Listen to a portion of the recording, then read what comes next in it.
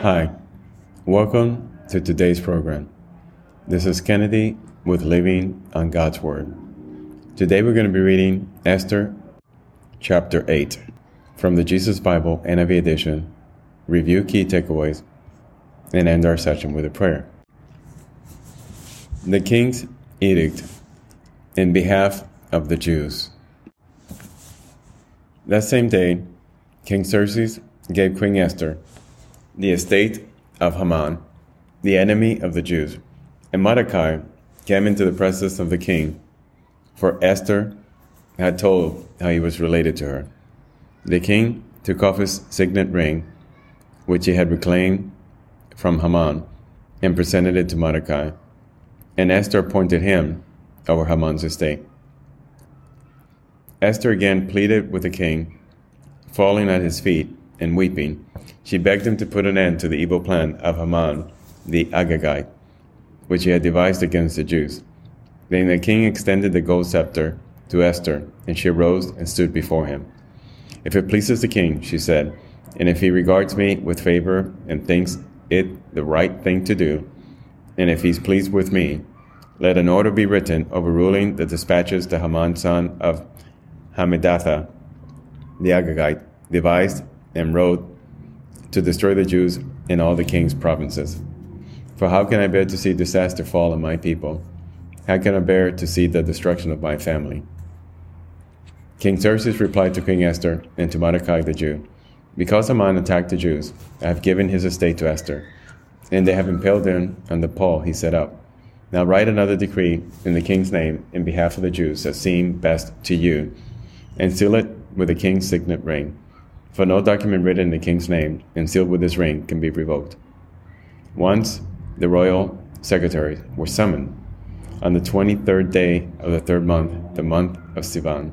They wrote out all Mordecai's orders to the Jews and to the satraps, governors, and nobles of the 127 provinces stretching from India to Cush.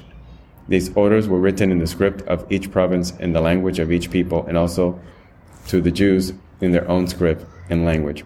Mordecai wrote in the name of King Xerxes, sealed the dispatches with the king's signet ring, and sent them by mounted couriers, who rode fast horses especially bred for the king.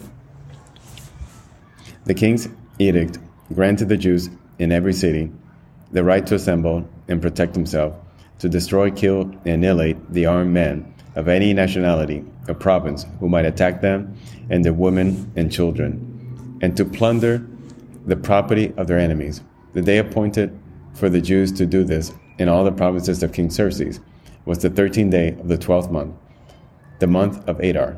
The copy of the text of the edict was to be issued as law in every province and made known to the people of every nationality, so that the Jews would be ready on that day to avenge themselves on their enemies.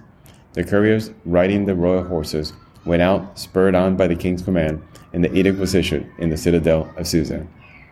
The triumph of the Jews.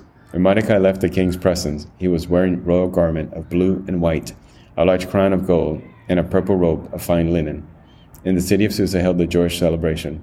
For the Jews, it was a time of happiness and joy, gladness and honor. In every province and in every city to which the edict of the king came, there was joy and gladness among the Jews, with feasting and celebrating. And many people of other nationalities became Jews because fear of the Jews had seized them. This is the end of Esther chapter 8. So we see here the king edict on behalf of the Jews, where Haman's orders to wipe them out are overturned, and they're given the ability to protect themselves against their enemies. So now let us pray. Father God, thank you so much for your protection.